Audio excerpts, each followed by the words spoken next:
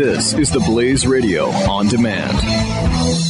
The experts at Web.com want to build your business a successful website for free, just like we did for these current Web.com customers. We've used and looked at other website designers, but there's nobody better than Web.com. Web.com can build your website in as little as 7 days free. Plus, we'll promote it on all the major search engines like Google, Yahoo, and Bing. If after 30 days you're happy, we'll continue to provide promotion, hosting, support, and maintenance, all for one low monthly fee. If not, cancel and pay nothing.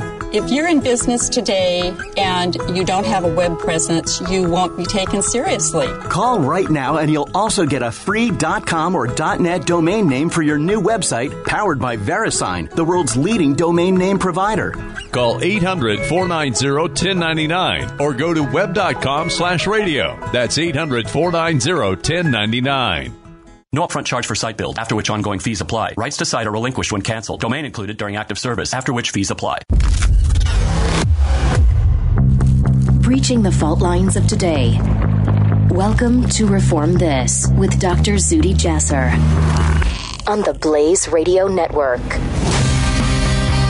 This is Dr. Zuhdi Jasser. Welcome back to another episode this week of Reform This. Your faithful American patriot, Muslim who tackles the most difficult, controversial issues of the day as we try to breach that divide between the land of Islam, the land of political Islam, and the land of the West, freedom and liberty. We breach those chasms that so few are willing to traverse. And week to week, I bring you those front lines, those issues of the day, and where do the reformist Muslims land? Where are the Islamists, and how can you tell the difference between those who are our foes and those who are our allies?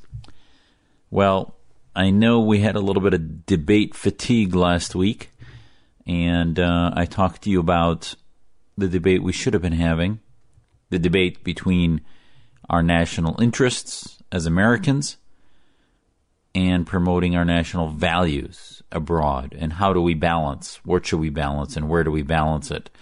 Abroad, domestically, national security, foreign policy, country to country, and what should be that doctrine? Well, this week brings us and brought us another debate, the proverbial kiddie table, if you will. Yes, in the primaries, we thought that's where not the top 10 candidates, and this time the singular VP debate between Senator Tim Kaine on the Democratic side and Republican Governor Mike Pence was probably not, while the ratings obviously were much less than the Trump-Clinton car accident that we witnessed, but it does seem that they addressed some of the more central issues and actually at least attempted to answer some of the questions more directly. And I did want to dive into a little bit of this because I think that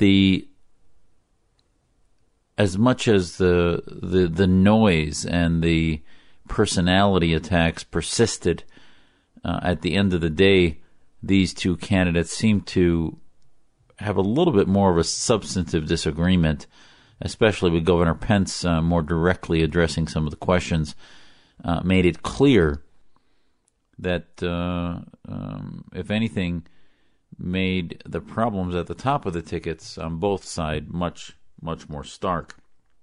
And, again, we focus here on Islamic reform, domestic security, national security globally, and foreign policy. So I do want to look at some of those comments. I mean, when the debate opened on that issue and whether we were safer 8 years later, Senator Tim Kaine went right to the killing of bin Laden. I mean, you have a pathetic platform on the left when you go to the actions of patriotic, valiant Navy SEAL Team 6. And he wanted to credit Secretary Clinton for that. He wanted to credit that as shifting and making us safer, when in fact any real counterterrorism expert today barely talks about or even thinks about bin Laden, let alone Al-Qaeda, because the global scourge of radical Islamism has spread, not only as a result of the Syrian conflict, but our evacuation out of Iraq and ISIS. And Kaine never mentioned ISIS.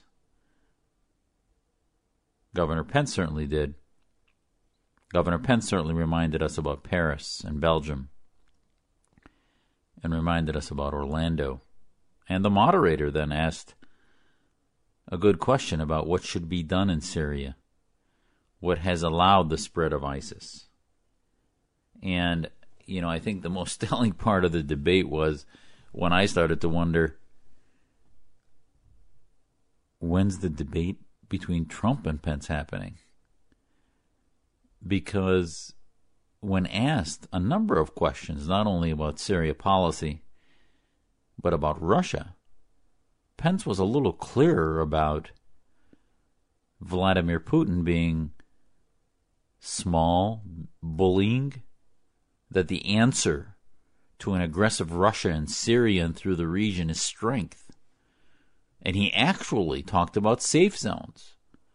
Now, he didn't get into the details, but anyone who knows about what's happening in Syria, and the many of us who've been calling for safe zones through Syria, which would have prevented the mass emigration and migration into Europe, that had there been no-fly zones and safe zones in northern Syria, the Turkish border or elsewhere, that would have required air support. That should have been done before September 30, 2015, when Russia actually started engaging direct military engagement.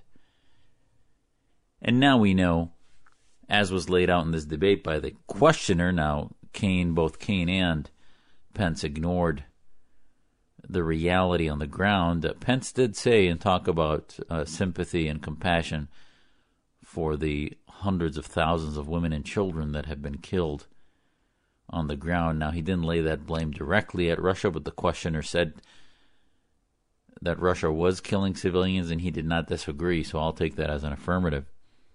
But the reality is that the genocidal actions of Assad's regime, his military, and now Russia, the deployment of missiles just this week by Russia into Syria to prevent as anti-aircraft, which would actually be used against many American flights or sorties in the region, shows you that Russia really sees nothing to fear. And all the United States could do this week was to withdraw from the negotiation table, because all President Obama, Secretary Kerry, and Secretary Clinton know how to do is words. Their doctrine should be called the harsh words doctrine, because that's really that's all they do. And barbaric dictators like Vladimir Putin and Bashar Assad don't care about words. They control their media. They are the strong horse. Just like Putin rides his horse bare-chested. To him, the golfing Barack Obama is nothing to fear. The subservient Secretary Kerry might take his cards and leave the card table, but he'll be back. There's no military to fear anymore. America is but a paper tiger. And I think in the debate this week we saw with the Vice President's ticket between Senator Kaine and Governor Pence, that the debate was between one side that talked about American strength, that actually seemed contrary to Mr. Trump. Governor Pence was pretty clear on the fact that Russia is not a good actor, that Putin does not use any form of human rights concerns when fighting a war, but yet the details remained unclear. Tim Kaine was living in some fantasy land. It's almost as if he was talking about national security on Mars, where all he could talk about was bin Laden, and that somehow the incidence of terror has decreased. He couldn't even get himself to mention Orlando, even when asked about it, to mention San Bernardino, Paris and Belgium and Boston. the attacks all over Europe and Canada and the United States as a result of the proliferating cancer of radical Islamism, the hundreds upon hundreds of terror arrests, the thousands of Americans that have and Westerners that have gone to fight in the war in Syria, and some have come back to subvert our travel and visa and passport system to go back and forth and pretend to be immigrants and migrants and then commit acts of terror, as we saw in Paris and Belgium. So, are we safer 8 years later? My God, the answer is no. And Tim Kaine, by believing that we are, proved that not either. It is beyond being able to claim that he's ignorant. He was just blatantly dishonest. Blatantly dishonest. And I think it also proved Governor Pence was honest about these things. Now, unfortunately, he had to, when confronted with a lot of the verbiage that truly it has been bizarre and offensive from Mr. Trump, be it about military, be it about other aspects of the campaign that I'm not going to waste our time to go through. At the end of the day, Governor Pence did articulate values that are consistent with conservatism. Did he articulate a doctrine across the Middle East? No, I still remain disappointed that we've not been able to hear candidates articulate the advancement and advocacy of freedom and democracy across the Middle East. And now I know, we've talked about this before here. It's not something that's going to happen over months or even years. But security will not come any other way. Our American interests, as I discussed with you last week, are best served by promoting our values, because then we begin to build that coalition on the ground from the bottom up and also from the top down of those who share our values, and ultimately that will facilitate regime change. We saw this week, I don't know if any of you know, Max Blumenthal, but the son of Sidney Blumenthal, but Max Blumenthal has turned out to be, since 9/11, to be just a notoriously grotesque vessel and promoter of dictatorships, Islamic regimes, Islamist movements, and anti-American and conspiracy sentiments. And whenever CARE and other Islamist groups want to unleash a pit bull to attack reformers, to attack those who support America, support Israel, support freedom and democracy, Max takes it upon himself to attack us. Max had a piece this week in which he tried to lay waste to the Syria campaign and claimed that they were all about regime change and that somehow that made them evil about the Syria lobby, when in fact it was his piece that seemed to advocate for Russia, seemed to advocate for Assad and its war crimes. Not one mention was made of the war crimes, and yet he claimed that the humanitarian relief, the white helmets, that Netflix, and I'd ask you, take a look at the documentary. It's well done. I wish they had shown more women activists. It seemed to be heavy on the young men activists, but I still think that a lot of good work was highlighted in the children and others that are saved with the white helmets, that documentary that Netflix did. But Max seemed to find them as being the devil, when in fact these are the angels of Syria today and what they're doing, not about arms, but about saving lives. And again, another apologetic for Russia. So the vice presidential debate was, I think, just amazing in the fact that how harsh a tone Governor Pence took against Russia. How harsh a tone Governor Pence took in basically advocating for some use of force against Russia in order to push them back from their desire to bring back Soviet activities and push into Ukraine.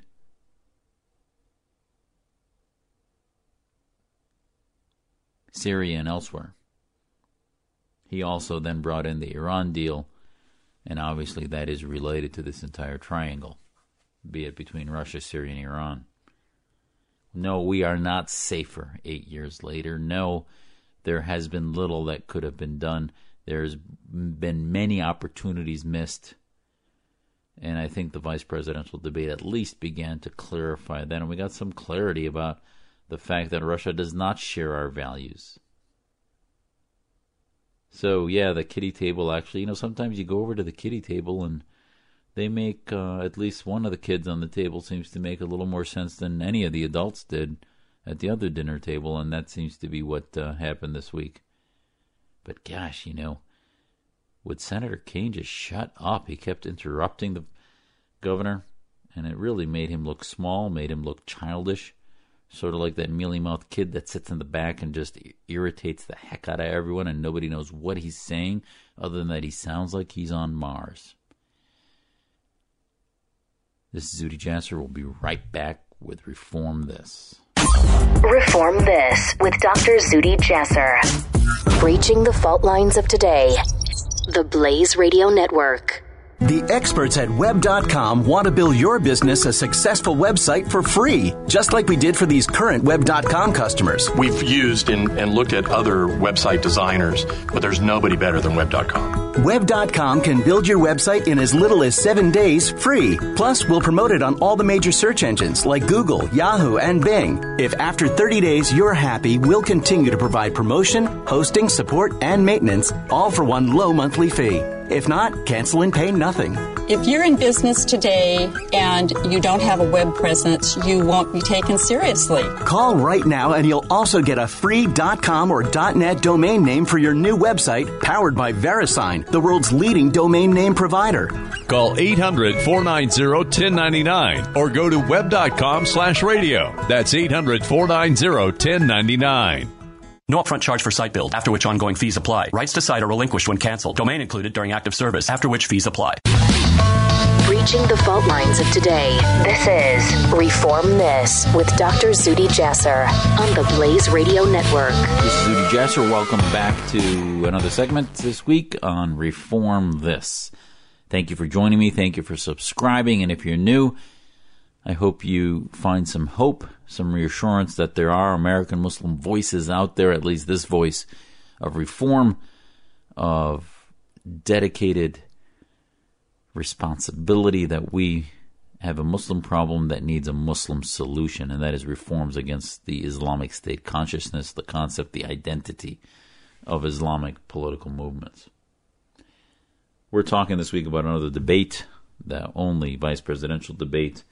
And Governor Mike Pence not only held his own, but seemed to finally represent a candidate that we haven't heard since the primaries that actually seemed to articulate clearly what America should stand for domestically and abroad, and what conservatism may embody. It's interesting, though, just also this week, days before he went on the stage, the 7th U.S. Circuit Court of Appeals in Chicago affirmed a lower court ruling that Governor Pence, seeking to bar state agencies from helping the resettlement of Syrian refugees, had discriminated against the refugees based on national origin. Now, it's interesting that 25 U.S. governors had also joined Pence in that suit. And this had come after the November attack in Paris that had killed 130. Now, obviously, there's no doubt that we are vulnerable. We're beyond vulnerable. There is no ideological vetting. The vetting that we do, yes, it does take a long time because they're trying to do background checks and other interview processes, but that's all simply criminal checks, checks for violence, no checks on ideological organizations, no checks on Islamist movements. This is the problem. Now, the courts told Governor Pence and the other 25 Republican governors, all three appellate panel members were Republican appointees. And one actually included Judge Diane Sykes, who's Mr. Trump said would nominate to the Supreme Court if he wins in November 8th.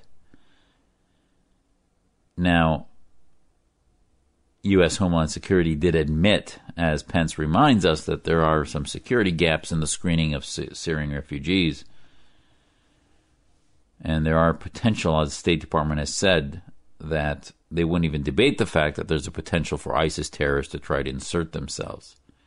Now, I'll remind you, studies have shown that the refugees have a bizarrely high, almost 20% sympathy for what ISIS is doing, which scares me, but is not that surprising because of the radicalization of the Syrian population that's being pummeled by chemical weapons and has really lost everything they've had and exactly what Assad's plan was. But that doesn't mean that America should accept these in a suicidal way. That doesn't mean that it's a right to come to the United States. But the issue, I think, with this ruling is the fact that the vetting, the privilege to come to the United States is about coming here. But once they are here and they are accepted by our federal government and then protected by our federal Constitution, then states cannot pick and choose which nation state they would accept, because that would be a slippery slope. Now, I'm not saying we take away state rights, but the discrimination on national origin, religion, and other aspects that are protected by the First Amendment and our Constitution cannot become carved out by states, and conservative judges just ruled in that favor. So if the federal government decides to bar people from Iran, or as Carter did, or to bar people from Syria, as we may want to do, and pausing the button of immigration, that would be smart. That's not against the Constitution. Foreigners do not have the rights to our Constitution. However, once they're here and the federal government accepts them, then we cannot have states picking and choosing which nations of origin they're going to accept. So even though these aren't citizens, they may not even be permanent residents, they still have to be protected by the law of the land, which is the Constitution. So what do we do? What does a state do? And I would have loved to have seen the challenge from these governors not be about nation of origin, because that includes anti-Islamist Syrians, it includes secular Syrians, it includes Christians, the Yazidis, and the Islamists, if you bar them all. But why not just bar Islamists? Why not have state homeland security apparatuses then do the screening that should have been done by the federal government? And why is that illegal? Let's say we start accepting groups that are maybe non-militant but have clearly anti-American ideologies to them. What's to force Indiana, Arizona, New York, any state from accepting them? And I don't think there's a constitutional right to be in the United States if you harbor anti-American, anti-secular ideas. But how do you do that? What's the vetting that we should do? And I think that would have been a greater test, which is if Indiana had set up a process of vetting against Islamist ideologies, seeing that if these refugees had belonged to the Muslim Brotherhood, had belonged to the Taliban, had belonged to various Islamist movements, Khomeinism, if they had belonged, forget the Islamist grassroots movements, what about Assadists? What about those that were part of the Syrian military? Unless they defected and rejected those ideas, I think those are also as dangerous organizations and individuals, rather. So it's too bad the states didn't figure that out, because our federal government should have been vetting for against those ideas. We should have a vetting process, and you may recall a few episodes ago I did a mock interview again with Abdul. How do you interview Abdul and figure out that he adheres to Sharia, he adheres to the Islamic State identity and concept?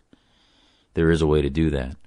intelligence officers have been doing it for a long time, figuring out sort of in a totality of a 45-minute interview how you can tell whether somebody adheres to our ideas in this country. So that should be what, I believe what should have been done, and I think Mr. Pence, Governor Pence, is right in expressing the alarm, and certainly the left has had us on this path towards national fratricide where we just sort of let people in regardless of whether they believe in our values, believe in our country, that there is no obligation for us to allow those people in. And listen, I have a lot of reason for bias for the refugees. They're not only suffering in a humanitarian way, but they are experiencing a genocide that time will show. There will be museums in 2040, 2050 that'll talk about the Syrian genocide of 2011 to 2018, 19, 25. I don't know how long this war will go on, but eventually there will be millions likely dead. Right now we're over 500,000 and there's 10 million displaced. But eventually the Syrian military will wither away, and from the rubble will be built a new people. Russia will not be in the equation. They can continue to drop tons of bombs, and they might be able to quell the revolution for a few years, but eventually it will continue. There is no political solution in Syria. There is no words solution, Mr. Obama. Senator Kaine, the weakness doesn't work. And Governor Pence is right. Strength is the only answer. I hope Mr. Trump was listening to his vice presidential running mate, as he seemed to know how to answer some of those questions about Russia and Syria a little better. He talked about safe zones. He talked about strength. He talked about preventing the small bully of Putin. And I think ultimately the answer will be about smart humanitarianism. No, we don't need to accept all the refugees, but I do believe we should not shut the door completely. We pause them for a while until we vet against ideologies, and then we open the door to those who are seeking political asylum from the Islamists and from the Assadists and from the Russian autocrats and barbarians, and those who are on the sides of Russia, Iran, Assad, ISIS, Muslim Brotherhood. Stay over there. Go to countries that share your values if you don't want to leave. If you want to leave Syria, but don't come here. Don't come to the west of the land of freedom if you don't believe in our ideas, because otherwise you are coming here to be insurgents, and that's not what the privilege of coming to America is all about. At least that's not the privilege that my parents sought. They sought the privilege of believing and participating in a free society, to defend it, to raise kids that wanted to join the military, that wanted to defend this country and not work against it. There's a lot of talk right now about this identity of being a Muslim, this stronger identity. Time magazine invited a columnist to write about it. And when we come back, I'm going to talk to you about that and the DOD's discussion from the chairman of the Joint Chiefs down about what they should do with the concept of Salafi jihadism. So when we come back, we'll talk Salafi jihadism and the DOD and Muslim identity. This is Zuhdi Jasser on Reform This on the Blaze Radio Network. Breaching the fault lines of today. This is Reform This with Dr. Zuhdi Jasser on the Blaze Radio Network. The progressive movement is full of lies. Why do Americans keep falling for the deception? In his new book, Liars, Glenn Beck reveals the simple answer: fear. At our most basic level, we're all afraid of something, and progressives exploit this by offering us solutions to our fears. Solutions based on lies and an unrelenting hunger for power and control. Understanding the roots of these lies is key to helping us stop the disease of progressivism. Liars by Glenn Beck. On sale now at glennbeck.com/liars.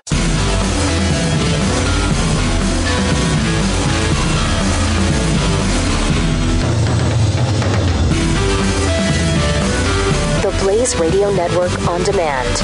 Reform This with Dr. Zuhdi Jasser. This is Dr. Zuhdi Jasser. Welcome back to another segment this week of Reform This on the Blaze Radio Network. Thank you for joining me. Thank you for subscribing. And if you're new, hopefully you'll hear a voice that you'll want to hear more of that brings you hope. There are some solutions within the Muslim community that recognize the need to reform, the need to address our problems within. You know, one of the things that I wanted to bring your attention to that's been happening, that thanks to the Daily Caller and the Clarion Project, they reported this week about, yes, an internal struggle.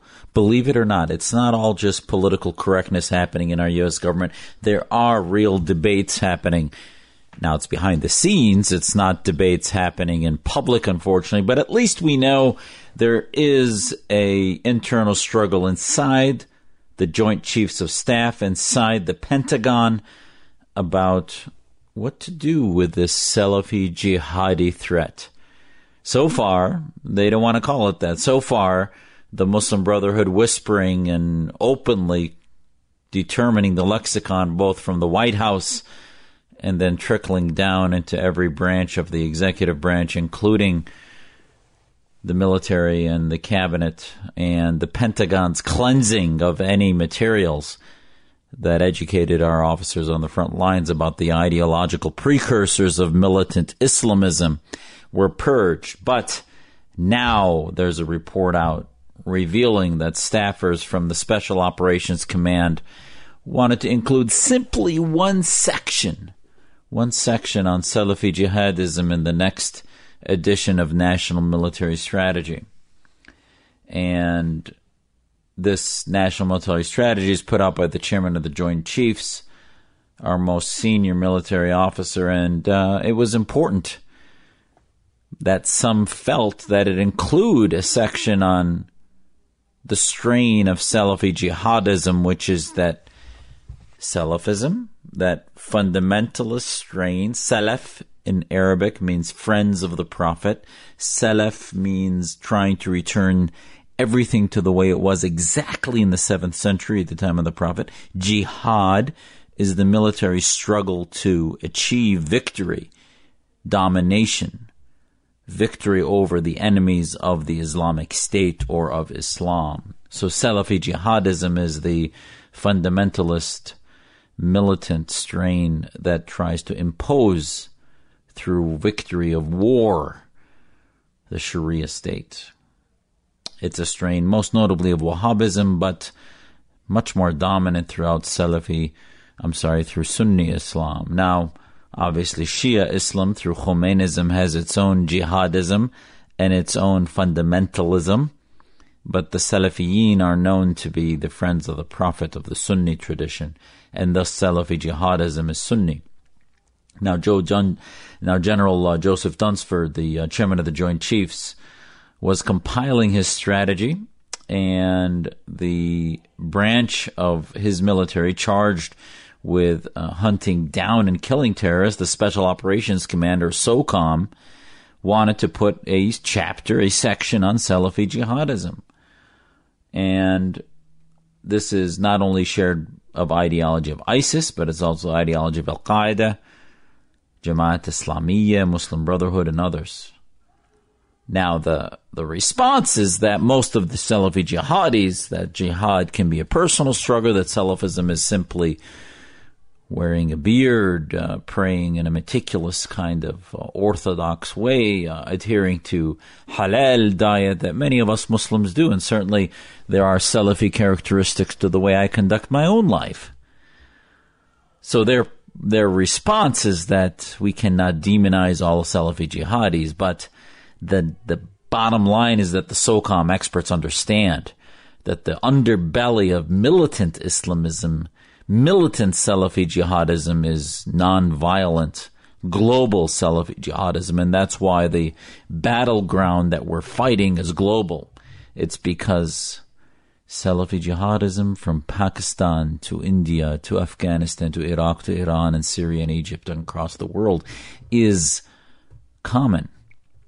It is an attempt to return everything militarily, culturally, economically, socially, to the Sharia interpretation of the time of what they feel was the time of the Prophet Muhammad. Now, us reformers, if you talk to Muslims at the Muslim Reform Movement, I think one of the things that you'll find that we share is that we believe that if the Prophet were alive today, he'd reject Salafi jihadism, he'd reject the Islamic State concept, because America, the West, has proven that the better, most modern, the most human and humane state that recognizes equal rights and values under God is the secular state, and the rejection of the theological or theocratic state.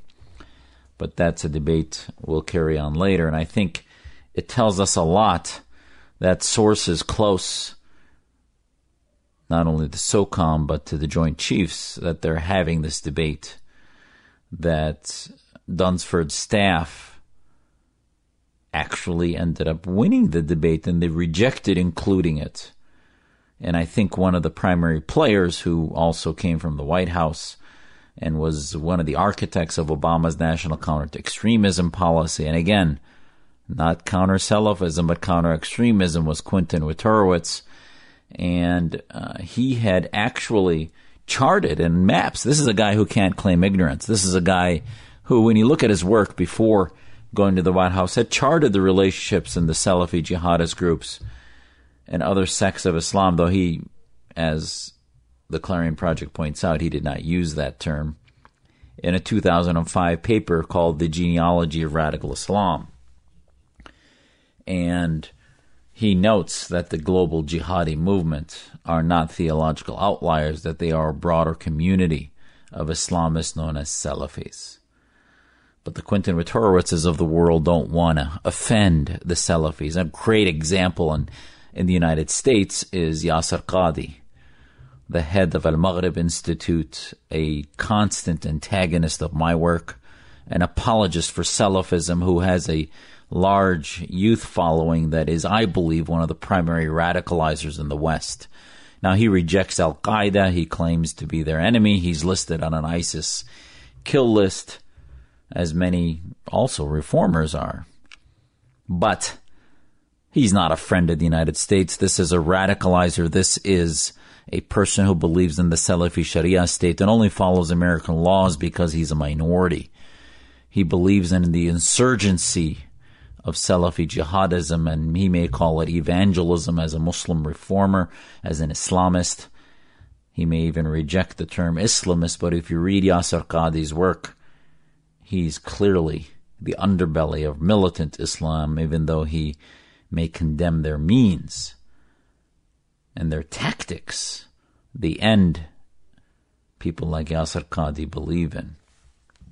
And these are the people that the Whitterowitzes of the world did not want to alienate. And this is what, unfortunately and sadly, ends up getting us, even though I think what we can be reassured is that this debate actually happened.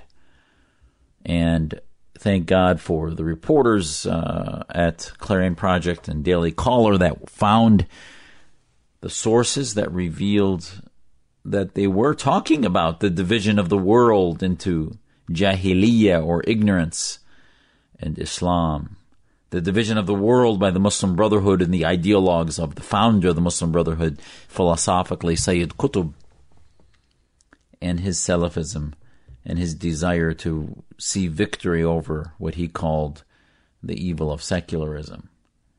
So understanding this underbelly, this ideology that feeds militant Salafi jihadism, is important to understand that nonviolent Salafi jihadism is its root. The story this week was that they had this debate.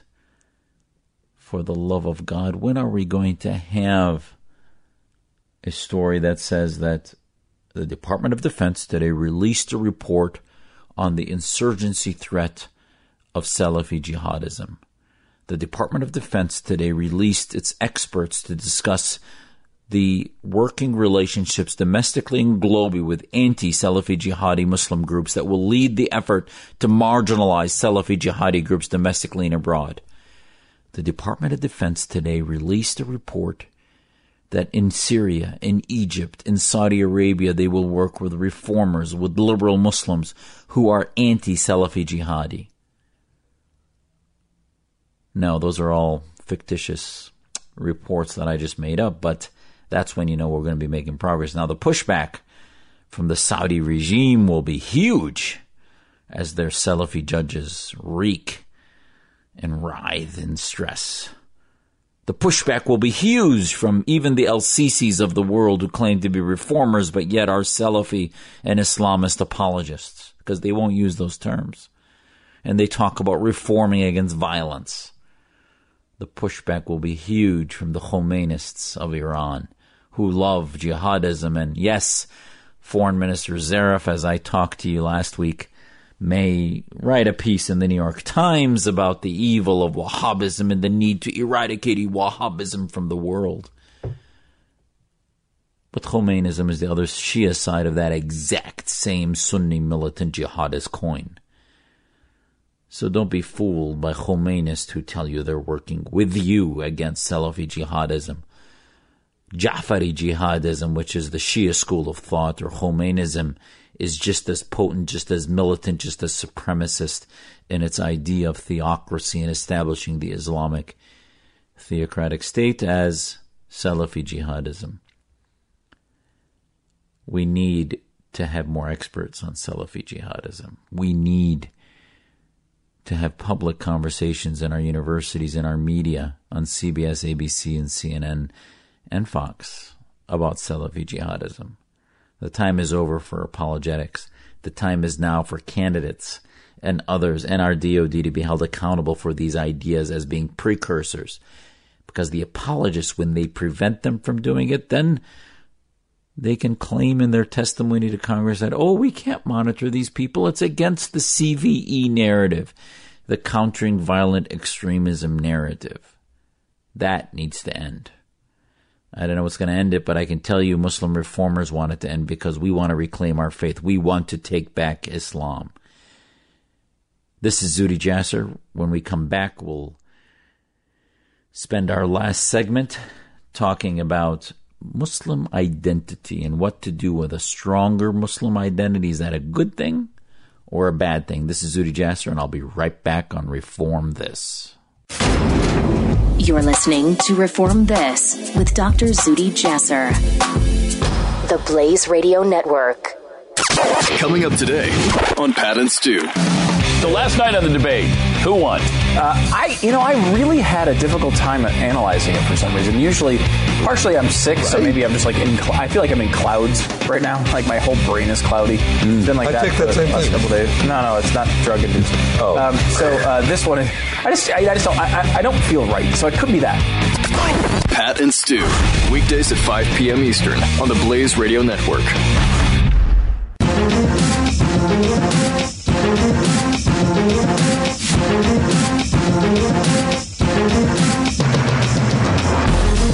Reform This with Dr. Zuhdi Jasser.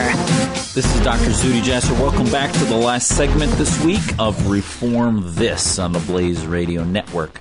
Thank you for joining me. Thank you for subscribing. And if you're new, I hope and pray that you find hope here and that you find that voice of reform, of realism, pragmatism, and patriotism from an American Muslim who loves his country and loves his faith, and can present for you nuggets of solutions that you can take locally to your neighbors, to your societies, your communities, and say, this is how we solve the problem. This is the step forward in what we need to do.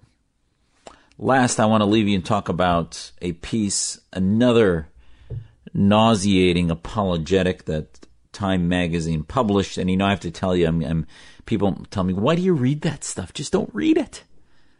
Just don't read it. It's nonsense. Well, these magazines have significant followings, and they are setting the quote-unquote narrative.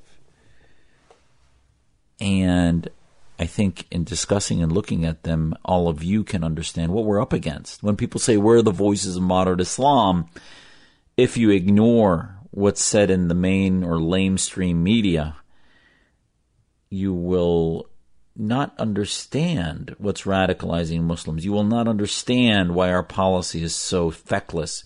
You will not understand why 15 years after 9/11 we've not made any progress. So Time Magazine publishes, as you know, I think in one of my first podcasts I talked about how disgusting Kareem Abdul-Jabbar's discussion of dismissal of the problems and how his apologetics are harmful. Well, the latest writer now in Time Magazine is a gentleman by the name of Rashid. And on September 28th, 2016, Qasim Rashid published a op-ed called "A Strong Muslim Identity is the Best Defense Against Extremism." Now, if you read this piece, and just to give you a little background on who Qasim is, he comes from the Ahmadiyya community, which, to their credit, is a reformist community that's persecuted in almost every Muslim country because of their beliefs. So you'd think that they would abandon some of the Islamist ideas, but unfortunately, often, as we see, their spokespeople, in the name of protecting and believing and loving their faith, end up promoting Islamist ideas. And a lot of what he discusses in this piece, he relates to a Muslim identity. But I would tell you it's not about identity, it's about belief, it's about faith, it's about morals and ethics and values. Yes, strong Muslim morals, just as Christian, Jewish, and other faith-based beliefs and accountability to God are the best defense against extremism. And I know many Muslims, especially family and others in Syria, in which their belief in God, their strong Islamic belief, has protected them from radicalization. There's no doubt. But the deep cancer in the piece that Qasim wrote, that is so pathognomonic, as we say in medicine, or correlated to the pathology of our communities, is the fact that he mixes identity and strengthening the community and identity as being the primary tool of identification of individual strength against extremism, when in fact the reason our American Islamic Forum for Democracy is based on a mission to separate mosque and state is that the best thing that promotes redefinition of ummah means nation, but it also, more importantly in Islam, means faith community. But until we abandon the meaning of nation, or we say our new ummah is America, our new ummah is the world community of all faiths or no faith equally, our new ummah are those that believe in the Universal Declaration of Human Rights. But Qasim doesn't go there. Time Magazine doesn't want him to go there. Here's a guy who is the Director of Civil Rights and Policy for Karama, a Muslim Lawyers for Human Rights group. Does a lot of good work about women's rights, but yet seems to here toe the line and the trope of Muslim Islamist identity. Won't even use that term. Won't even talk about Salafi jihadism. And the avoidance of these terms, they may do it in order to protect it. But basically he then endorses what he believes is true Islam. Now this is a movement to the Ahmadiyya, but I would tell them that God bless them in what their beliefs are for true Islam, but are there people who disagree with them, for example, who may disagree with them that their holiness or the Khalifa of Islam is their blessed Khalifa? What if we do not believe that? Do we not follow then true Islam? As a Sunni Muslim, I don't believe in their Caliph. I would die for their right to believe that and follow that. I would die for their right to identify as Muslims or non-Muslims, and all have equal religious freedom.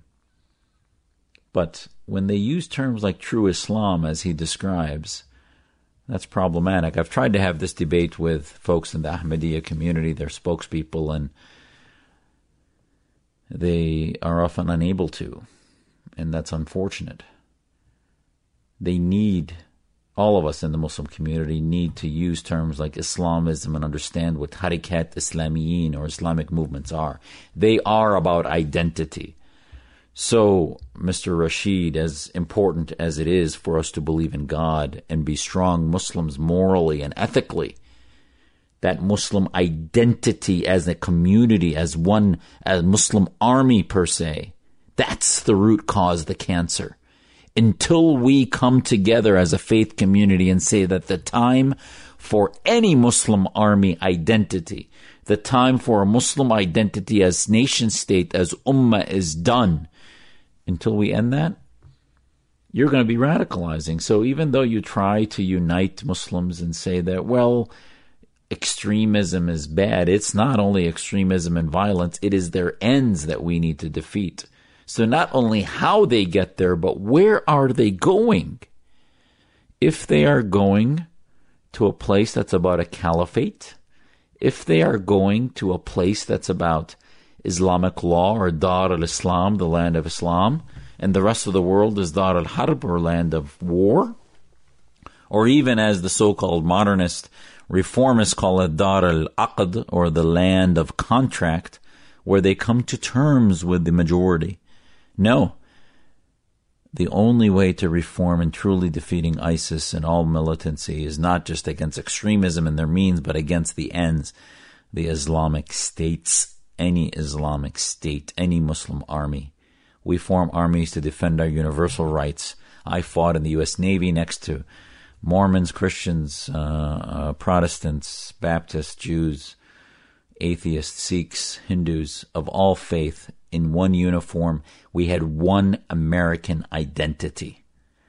My Muslim beliefs guided my morals and what I believed God was judging me for, but I did not talk about both a Muslim identity and an American identity. We have one national identity. And until we Muslims can begin to separate out what that national identity is, and that it cannot conflict or in any way overlap with the American identity. Yes, every moment of my day is guided by my faith. Every moment of my day is guided by what I believe God would want me to do with my patients, my philanthropy, my work, my activism with my family. That's Islamic. But I reject Islamism. I reject the fact that the Islamic way of life goes beyond into community activism and community organization.